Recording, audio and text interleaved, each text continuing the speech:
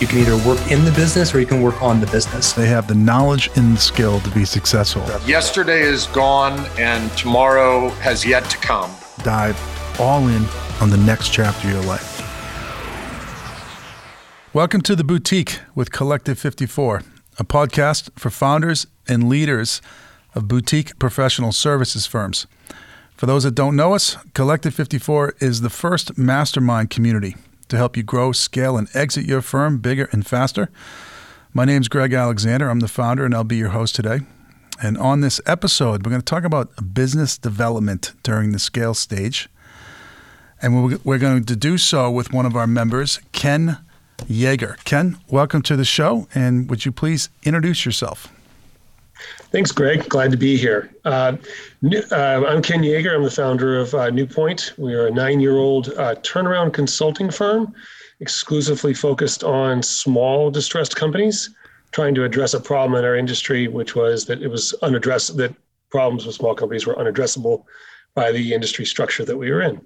Interesting. So who hires you? Is it the banks that are doing the workout, or how does it work? Oh, you went right to the point. I like that. Yes, our industry is a two-step sort of thing. We have to have we tend to work off referrals. Yeah. Lenders will send us to companies, and companies will hire us. And then we have to find a balance where we're representing all parties. Okay. So Ken, I have to tell you, you're the only member that I've met so far that I hope I never do business with. Because if I'm doing business with you, we're in trouble. Yeah, exactly. Right. You don't want to see me darken your door, but... and I never wish our services on anyone, but we're there when you need us. Yeah, that's a good point. Okay, so we're going to talk about business development, which is a very particular thing, those two words, during the scale stage. And I'll set this up briefly, and then I'll ask Ken some questions. So when you're a young firm, not like Ken's, who's 9 years into his journey, you don't have any clients. So all of your business development efforts are spent on acquiring new accounts, because you have to. As you establish yourself when you enter the scale stage, which is typically somewhere between years 6 and 10 or so, life gets easier. And it gets easier because you have happy clients. You've done work with them. They're referring their friends. You're getting some word of mouth. So the sales effort gets easier. It's never as easy as you want it to be, but it's easier than in the early days. However, it does require a change in the way that you sell. Because again, you have these clients that you can go back to, and you can get expansion sales from them as opposed to going to new clients. Now, I'm not saying that you don't need new clients. Of course, every boutique owner needs new clients, but the mix changes. Personally, I believe the mix should be about 80-20 at this stage. 80% from existing accounts and 20% from new accounts, particularly if you can hold on to your clients for a while. Sometimes it doesn't always work out that way. Maybe it's 60-40, existing to new. But the point here is it should be the majority. It should be revenue from existing accounts as opposed to new accounts as you're starting to scale, and that's a good barometer. So let me start there with you, Ken. If you would maybe speak in percentages in terms of mix, what's your pie chart look like right now between revenue from existing accounts versus new accounts? It's going to be 80% existing accounts. Yeah. And of course, the twist here for us is that we are talking about referral sources, people who are sending us these potential new clients to work with. Right. But yes, it's pretty consistent. So in that scenario, a lender is your client, and they'll have a portfolio of loans. They hire you to help them with one situation. It goes well. Next time they have that situation, you're the first call. Am I understanding that correctly? It's pretty close to it. Yep. Yes. Sometimes you have to live with the list of 3, but you're sort of a favored son and you get an extra nudge into the crowd. Right. So when you think about your efforts as a leader of the organization, and you're going to direct your time, your people, your budget towards generating business, given the fact that it's an 80-20 split for you, how do you invest in those existing relationships in order to grow them? Well, it's sort of a time management. We like to teach everyone, definitely a time management skill, which is to be consistent and constant and not coming and going. Typical consultant things are to get real busy, forget the client for a while, the referral sources, then wake up one morning in a wee bit of a panic and go back. Yeah. So we work very hard at making sure everyone knows that this is a weekly exercise. And this is how you intentionally fit it into your schedule with all your client duties. So it's a weekly exercise. Yeah. It's there are certain people you won't touch for a whole quarter, but every week there's someone you can be reaching out to on a list of people that you should be talking to. And you as a leader of the firm, how do you inspect or make sure that that's happening? Because I love the frequency of that, and that's probably the reason why you guys are doing so well. But that's a lot. How do you make sure it's happening? We work off of, well, first off, we have a CRM system. We work off Zoho. Mm-hmm. We have retained a part-time sales manager who helps coach everyone to make sure that they're on that system. And then we constantly train people on how to use the system so that they get past the awkwardness. Yeah. We have a lot of professional services people who for years didn't use a CRM and now they're using one.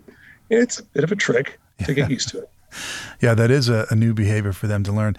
I want to explore this part-time sales manager. That's an innovative approach. So what led you to that? Well, we couldn't afford a full-time person for sure, not of the caliber we wanted. So part-time is a way to sort of sip at it, if you will, and take as much as we can, but bring that professionalism at the same moment to people. So they kind of, when one of our teammates is struggling with a sales issue, they're going to someone who they can really trust and feel like they're a senior person. Yeah. And we treat that person as a senior person. Everyone kind of gets the sense that they're a person to go to. Yeah. That's really interesting. I hadn't heard that example in this use case, and I like it quite a bit. So the thinking was pretty basic. You couldn't afford a full-time person, but you wanted somebody to play that role because it was that important to you. Yes. Now, I'm assuming that those dollars that you're investing in that part-time sales manager there's no billable hours to place against that. So that's a true investment. Is that correct? That's exactly right. So it needs to pay for itself. And so those people that we've given sales duties to need to find deals and convert. Yeah. And I'm curious as to how you had the courage to do that. Sometimes when faced with the decision, I can pull money out of the business and stick it in the front pocket of my jeans, or I can invest it in a part-time sales manager. It requires courage to make the investment. So think back to when you didn't have the part-time sales manager and you made the decision to do it. What was your decision-making process, and how did you finally say, screw it, I'm going to make this happen? This is a classic. I was feeling pain. I had a pain point, and it was that the sales were too, as much as I knew we had to build a sales force, I knew I couldn't put all the pennies and dollars into it. I was watching it literally slip through my fingers, trying to manage it myself. And so I said, no, this task has to be broken off to someone else, or I'm never going to get there. And so that pain started, and it kept growing, and finally listened to it one day. That's excellent. Okay. Part of that pain, of course, is in most pro-serve firms, they don't have a dedicated sales team at this stage. They'll have kind of producer types who also happen to sell. And that time management, which is an item that you brought up that I want to dive into now a little bit in more depth, which is, okay, so I have X amount of hours. I'm trying to get to a utilization target, let's just for today say at 75%, that I need to bill myself out at. That remaining 25%, that non-billable time, some portion of that needs to be invested back into these relationships. Was it that formulaic for you, and are you measuring time that precisely, or is it more guidelines, gut instinct? It's the precise side of it. With a bit of gut, which is to say, I'm going to trust you to know how to apply your time. But we tell people, look, we would like you to be able to bill 30 hours a week. We want you to dedicate 10 hours a week to what I'm going to call admin and team meetings and stuff we can't bill to clients for, training and things like that. And when you're at full capacity, I want to see you at 10 hours of marketing a week, or up to, trying to do research or trying to talk to people. And just give them that sense of a precision of like, oh, I can now look at my calendar and say, 10 hours, where do I put the 10 hours in? And our coach teaches them how to put that on their calendar, so it's actually there when they show up to that time slot in their week. And then we also kind of build a model that shows them if you make so many touches, it converts eventually to so many leads, converts to so many deals, and you got to go back to those hours you had available. And so they kind of can do the math off of that, and it helps. Yeah. Listen, I absolutely love what you're doing. Sometimes we forget that non-billable hours is a budget. When I talk to members, sometimes they say, well, I don't have a marketing budget. I said, yes, you do. You're already spending money on it right now, and you just don't know it. So a portion of people's non-billable time is going towards developing these relationships. Do you know what that portion is? And can you track the fact that it's consistently happening, and is there quality? So in your scenario, you've compartmentalized everybody's time. You're directing the hours in quantity and quality, and you're providing them a coach to make it happen. That's absolutely fantastic. It's a lot for us to learn today on that example alone. Sometimes this is a tough question to answer, but I'll ask it anyways because there's many things that can contribute.